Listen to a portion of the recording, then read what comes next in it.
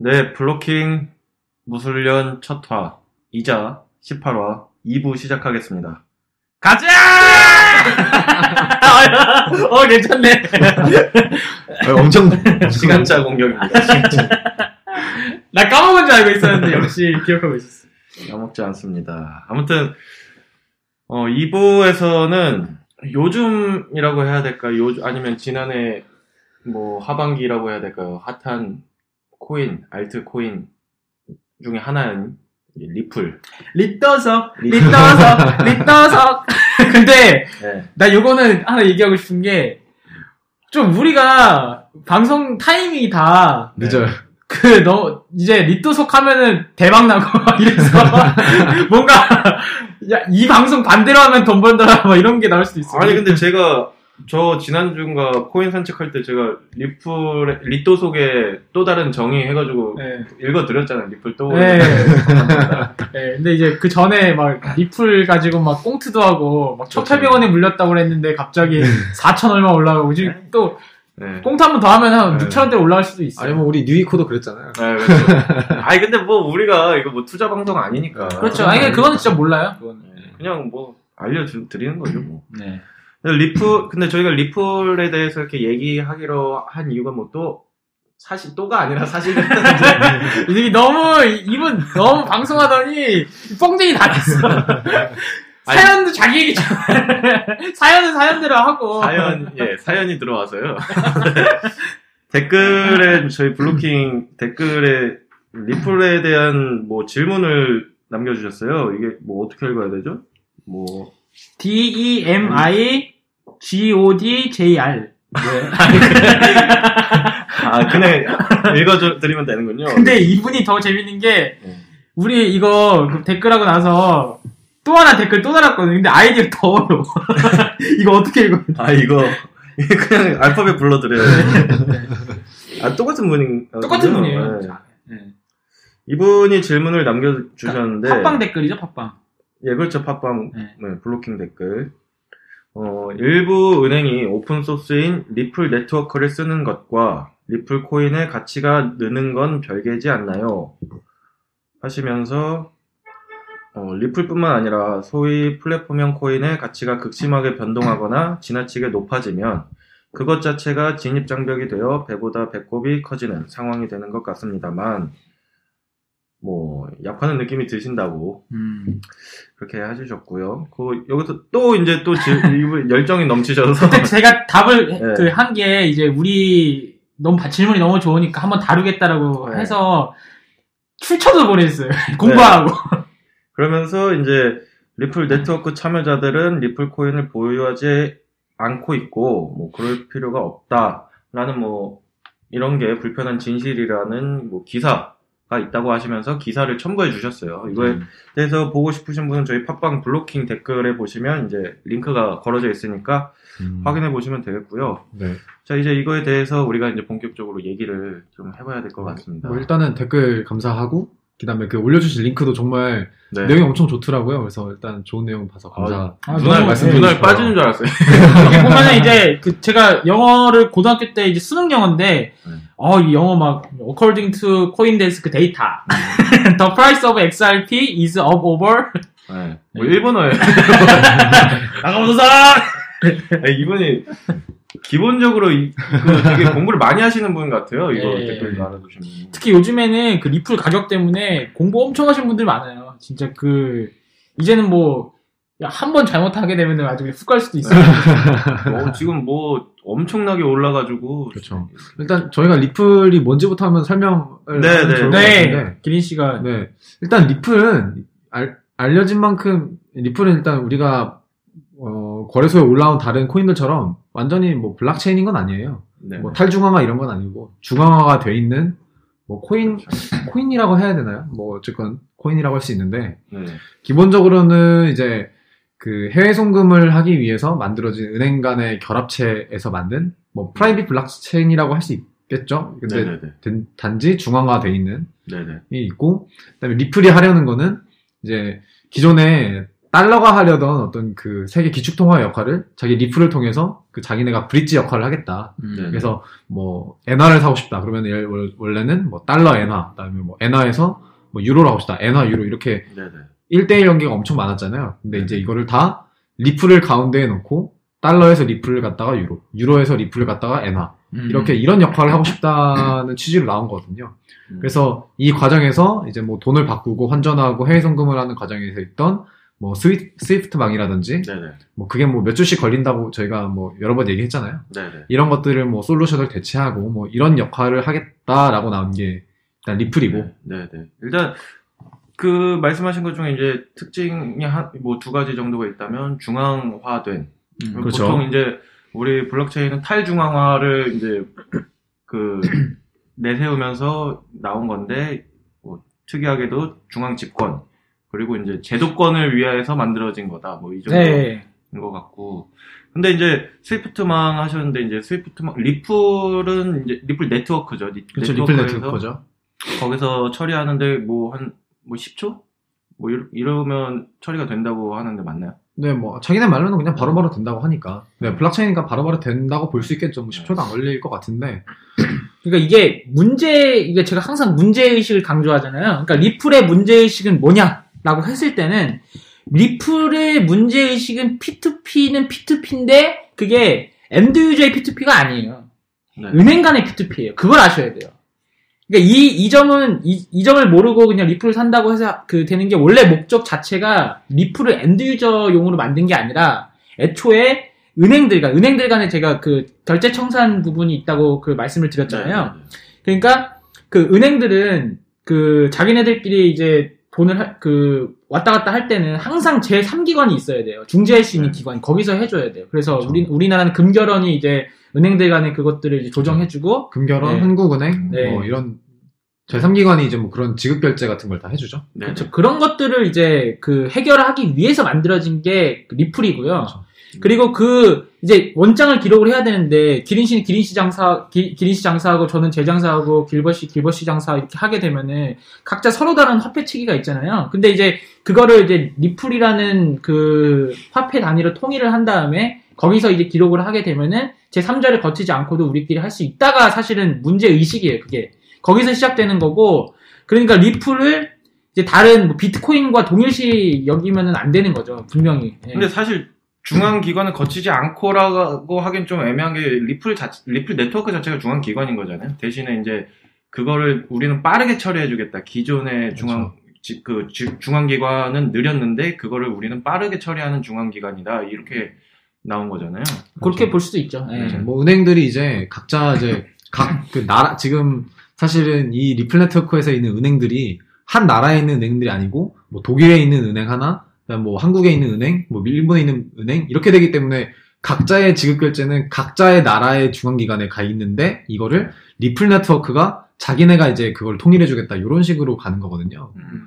그래서 뭐 이제 그거를 하면서 뭐 스위프트만 해결하고 뭐 이런 식으로 나오는 얘기예요. 네. 그리고 이게 리플 토큰에 대해서 좀 더 그 얘기를 해보자면 리플은 이미 1000억 개가 발행이 된 상태예요. 그리고 거의 대부분이 리플 연합체에서 다 가지고 있어요. 그리고 그 나머지 뭐 200~300억 개가 이제 유통이 되고 있는데, 이 리플의 용도는 만약에 1000원이다. 그럼 1000원이 1리플이다. 그럼 1달러 간의 그 브릿지 역할을 해주잖아요. 그럼 왔다 갔다 하면서 결제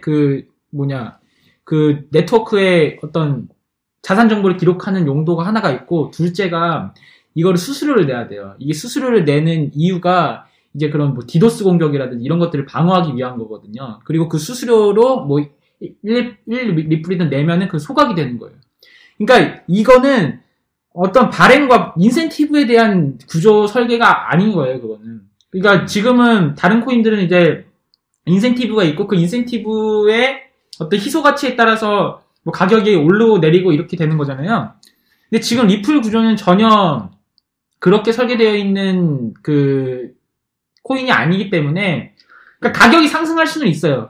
이게 리플이 상장이 된 시점부터는 계속 200~300원대였는데, 이제 이렇게 오르게 되는 건데, 그러면은 이제 왜 오르냐, 가격이.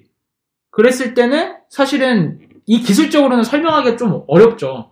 이 구조상으로는 그렇게 가격이 오를 수 있는 근거가 사실은 없어요. 그러니까 그러면 리플 망하는 거냐 뭐 이렇게 얘기는 할 수 있겠지만은 아니 지금까지 리플 가격이 오르는데 합리적인 설명 자체가 없어요. 뭐 제휴를 맺었다? 제휴는 다른 얘기인 게 그거는 기업들 간의 제휴인 거지 엔드 유저한테 그 돌아가는 베니핏이 없다라는 거였죠. 아니 근데 리플 토큰 자체를 수수료로 내면 소각이 되면 리플은 언젠가는 그럼 토큰 자체는 없어지나요? 다 소각이 되나요? 그럼 추가 발행을 근데 그 정도 막 이렇게 수수료가 소각이 된다고 해서 그 리플 자체가 다 소각되고 그러지는 않을 거예요. 왜냐면 1000억 개를 쓰려고 그러면은 엄청 그리고 이제 그 네트워크 내부에서 그 1리플을 어디 가격에 패깅시키느냐 걔네들의 규약에 따라서 달라질 수가 있거든요. 그래서 그거는 이제 소각 다 되기는 이제 단기간에 되기 힘들고 1리플은 1000원이다 이렇게 가치를 고정시키는 거죠. 네.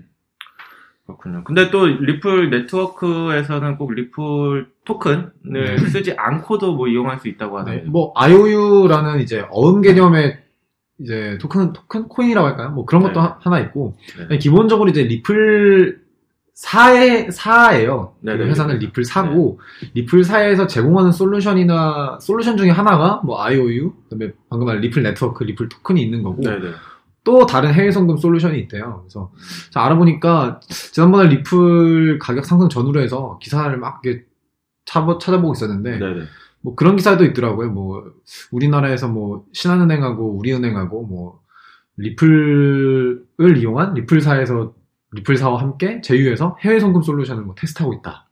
이렇게 나오더라고요. 근데 기사를 찾아봤는데 뭐 15일 날은 테스트를 성공했다고 나오는데 13일 날 기사로는 뭐 테스트를 철회했다. 뭐 이런 기사도 있고 잘 모르겠는데 그것 때문에 가격 펌핑이 그냥 뭐 어떻게 보면 이유 중에 하나 있을 것 같아요. 주요한 이유는 아닐 것 같아요. 근데 뇌피셜들도 되게 많아요. 그러니까 뇌피셜을 소개해드리자면 리플과 관계된 은행들이 굉장히 많잖아요. 근데 그 은행들이 리플을 사들였다. 돈이 많잖아요. 그러면 이제 그 은행들이 한번 리플에 대한 관심을 이제 돋구기 위해서 이제 그걸 막 사서 사람들을 올려요. 가격을 쫙 이렇게 한번 올려요. 그러면 이제 리플에 대해서 사람들의 인식이 좀 달라지잖아요. 그게 뭐 어떻게 쓰이든지 간에. 그렇다는 설이 있어요. 근데 그게 저는 완전히 불가능한 얘기는 아니라고 생각이 들거든요. 어찌됐든 은행들은 지금 이 시장에서 주도권을 계속 쥐기 위해서는 뭔가 자기들만의 블록체인 시스템이고 자기들이 발행한 코인들이 이제 사람들한테 많이 알려져야 되는데 그게 가장 좋은 방법은 가격 펌핑이고 지금 리플 주변에 있는 대형 은행들이 가지고 있는 자금은 개개인의 자금이랑은 비할 바가 없기 때문에 충분히 저는 한번 생각해볼 만한 저도 일리가 있다는 생각이 들어요. 사실 리플의 발행량과 지금 리플의 금액은 사실 맞지가 않아요. 발행량이 지금 다른 코인들에 비해서 너무나도 많은데 비해서 금액 몇천 원씩이나 하는 게 사실 맞지 않고 저는 몇백 원이 일단 지금 아직까지는 맞다고 생각을 하거든요. 그래서 단숨에 시총이 엄청 뛰었죠. 지금 이더리움을 넘어선 적도 있었잖아요. 지금 2위 뭐 했다가 그러니까 지금도 넘어서 있나요? 지난해 시총 2위로 됐다는 거는 봤는데 뭐 계속 왔다 갔다 하니까요. 그래서 지금 그렇게 따지면 시총 따지면 지금 리플 그쪽은 엄청 돈을 많이 보유하고 있다는 건데 돈을 보유하고 있을 수도 있고 아니면 걔네들이 이제 뭐 디저작지를 쓸 수도 있는데 뭐 이제 그거는 이제 뭐 지나봐야겠죠. 지나봐야 알죠. 그거는 정말 그러니까 이제 그거예요. 그러니까 가격의 원인은 정말 모르겠어요. 가격의 원인이 이게 어떤 기술적 제휴고 뭐 발전이고 이게 저는 그건 정말 모르겠고 다만 기술적으로 근거가 없는 코인인데 가격 상승이 됐다라고 했을 때는 뭐 코인 투자라든지 이런 것에 대해서는 정말 잘 생각해 보시라고 말씀을 드리고 싶어요. 그리고 아까 말씀 안 드리고 지나간 게 있는데 은행들이 뭐 리플을 이용해서 해외 송금했다고 아까 기사가 나왔다고 했잖아요. 그게 리플 코인을 이용한 게 아니고 그냥 리플사에서 제공하는 솔루션을 썼다고 하는 것 같아요. 뉴스를 보니까. 뭐 그것 때문에 뭐 되게 뭐 주목을 많이 받았다고 하는 것 같은데. 그래서 리플이 솔루션도 제공해요. 그 말은 뭐냐면 리플 코인을 꼭 안 써도 된다라는 거예요. 네. 그러니까 이제 그렇게 되면은 이제 리플의 수익원은 이제 그 우리가 흔히 솔루션 업체가 하는 그런 그 사업자일 수도 있는 거거든요. 그러니까 그렇죠. 그 이 부분을 잘 생각을 해보세요. 그 거기서 그 리플 홈페이지 가보면 그 솔루션에 대한 이야기도 나와요. 그 솔루션 제공한다. 은행권에다가 이렇게 솔루션 제공한다. 근데 이런 솔루션들이 꼭 연결이 되지 않을 수도 있거든요. 뭐 우리나라 국내에서만 쓸 수 있는 것들도 있고 뭐 이렇게 되는 거니까. 그래서 그렇게 되면은 뭐 사실 리플 코인을 굳이 안 써도 되는 거거든요. 그렇죠. 사실 개인 고객 입장에서는 굳이 뭐 리플 살 이유가 없죠. 왜냐면은 그러니까 나중에 이제 우리 서비스 측면에서 은행이 어떻게 보면 필요할 수 있는데 개인 입장에서는 리플의 역할이 이미 달러가 하고 있잖아요. 네, 그렇죠. 이미 달러가 있고 우리는 뭐 그냥 달러 사서 유로로 바꾸면 되고 하니까. 그러니까 은행이 솔루션만 가지고 있다면 뭐 굳이 소비자들이 그거를 리플을 사서 굳이 할 필요는 없다는 말씀이죠. 지금 뭐 거래소에서 뭐 리플 뭐 사가지고 뭐 보내고 이렇게 뭐 한다고는 하는데 사실 그 리플이 다른 코인에 비해서 엄청나게 빠르거나 그러진 않고 거래소에서 송금하고 그럴 때는 그래서 그 지금 우리가 그 다른 코인들 이제 쓰듯이 리플 쓰기는 조금 그렇죠. 리플은 그래서 뚫어야 되는 측면이 많아요. 왜냐면 고객이 리플을 쓰고 싶어 하려면 은행이 리플을 많이 사야 돼요, 일단. 네네. 은행이 리플 많이 사서 그 브릿지 통화로 쓰려면 은행이 리플을 사서 은행이 리플로 결제를 해야 되거든요. 네네. 근데 은행이라는 곳이 어떤 곳이냐면 국가 손바닥 안에 있는 곳이에요. 아무것도 그렇죠. 못해. 국가의 규제를 벗어나 아무것도 못하는 곳인데 지금 리플을 쓴다는 거는 그 모두 다른 국가의 모든 규제를 다 뚫고 나서 리플을 통해서 거래를 해야 돼요.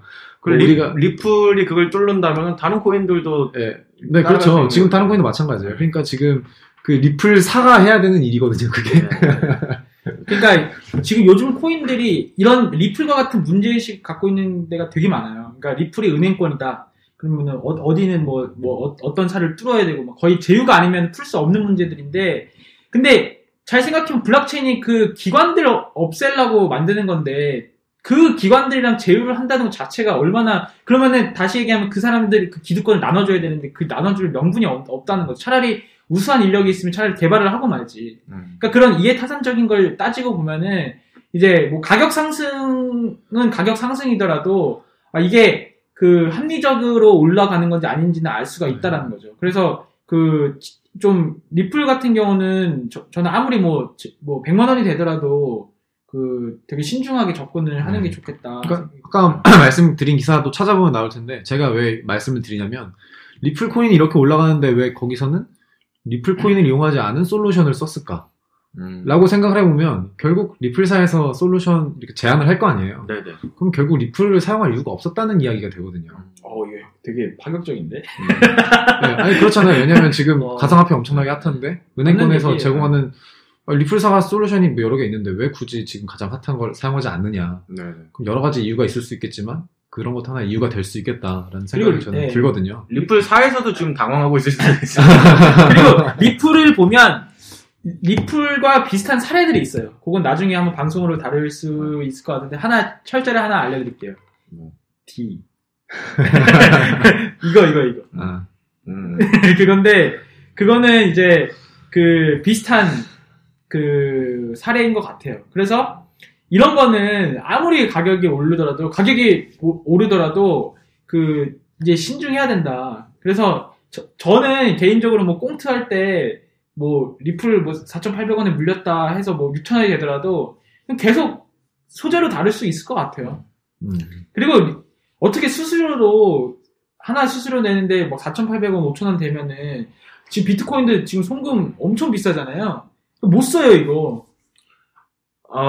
네. 저 질문할 게 있는데 네. 그 리플의 검증 방식이 이제 POW랑 다르게 이제 뭐 노드에서 그냥 yes no만 체크하고 그냥 그렇죠. 한다고 하더라고요. 그래서 빠른 거라고 하는데 그렇죠. 그게 그럼 제대로 된 검증이 되는 게 맞나요? 그게 어떻게 보면 일종의 POS 뭐 방식 POS라고 하나요? 뭐 어떻게 보면 뭐 그런 방식 그렇죠. POS면 근데 이자를 주고 이렇게 하는 건 그런 것도 없어요. 블락으로 투표하는 그냥 보팅이에요. 보팅. 이거는 POS라고 하면 뭐하고 그냥 보팅. 그냥 여기 셋이서 근데 그게 가능하죠. 왜냐면 리플의 네트워크 들어가려고 그러면은 그걸 인증을 받아야 되니까. 검증된 참여자만 하니까. 그러니까 체스랑 기린이랑 길벗이 셋이서 블락을 만들어요. 얼굴 다 알아. 근데 여기서 뭐 잘못하겠어요? 그냥 가자 이런. 그래서 프라이빗 블록체인을 하는 거죠. 그러니까 이거 하려고 그러면은 노드 다 풀고 다 검증하도록 해줘야 되는데 그렇게 되면 은행들이 안 하죠. 왜 일반 사람들이랑 같은 네트워크를 써야 되냐? 네, 그렇죠. 오케이. 그게 아까부터 궁금했는데 두 분이 너무 열띤 토론 중이어서 언제 치고 들어가시나? 그리고 이거에 관해서 우리가 예전에 얘기했던 테더. 테더는 이걸 혼자 하고 있는 거죠. 테더. 아니, 기린 씨 오늘 엄청 파격적인 얘기 많이 하네. 우리 몸도 살아야 됩니다. 네, 여기까지. 근데 이거는 정말 이런 식으로 가다 보면은, 방송 100회까지도 할 수 있어요. 100회는 오버하고. 아무튼 되게 할 얘기도. 100회 왜 오버해요? 할 수 있지. 아니, 리플 얘기면 어떻게 100회? 리플만. 그러니까, 이런저런 되게 공부를 하다 보면은 이제 되게 의심 가는 것들이 많고 그런 의심을 막 여기저기 이렇게 질문도 던져보고 하면은 돌아오는 답변이 되게 애매모호한 경우가 되게 많아요. 아직 못 풀었다는 거지. 내가 얘기했잖아, 그거. 그거 가격 상승도 사실은 잘 체크를 해봐야 되는 게 있어요. 그리고 그거는 기린 씨가 기터브 까면 다 나와요. 제가요? 가면은 이제 이게 개발을 제대로 하고 있는지 못 하고 있는지 지금 코인판이 이제 마케팅판이잖아요. 사실 제가 검증하는 게 아니고 이제 워낙 기터 요즘 오픈소스 프로젝트들은 수많은 분들이 검증을 하기 때문에 너무 기린을 신봉하시는 분이. 아니, 저 이러다가 이제 팔짱인데 기린 어디 갔어요? 아니, 어떤 분이 제 댓글에다가 기린 만나고 싶다 그러더라고요. 그러니까 그분 저 서운합니다. 저 길벗도 있어요. 근데 길벗이 잘생겼어. 아니야. 근데 거의 남자들 기린 씨도 잘생겼어. 아무튼 우리 나 못생겼다는 거야? 너 못생겼어. 너도 못생겼다는 거야. 자, 우리 시간이 너무 오버됐는데 자, 여기서 마무리하기로 하고요. 어쨌든 리플에 대한 답변이 됐는지 모르겠어요. 이 정도 했는데 아마 컨셉은 아실 것 같아요. 이 정도. 추가적으로 또 궁금한 거 있으시면은 이제 저희가 또 다시 공부해서 알려드릴 테니까 질문 남겨주시면 될 것 같고요. 오늘 18화는 여기서 마치도록 하겠습니다. 모두들 새해 복 많이 받으세요. 네, 새해 복 많이 받으세요.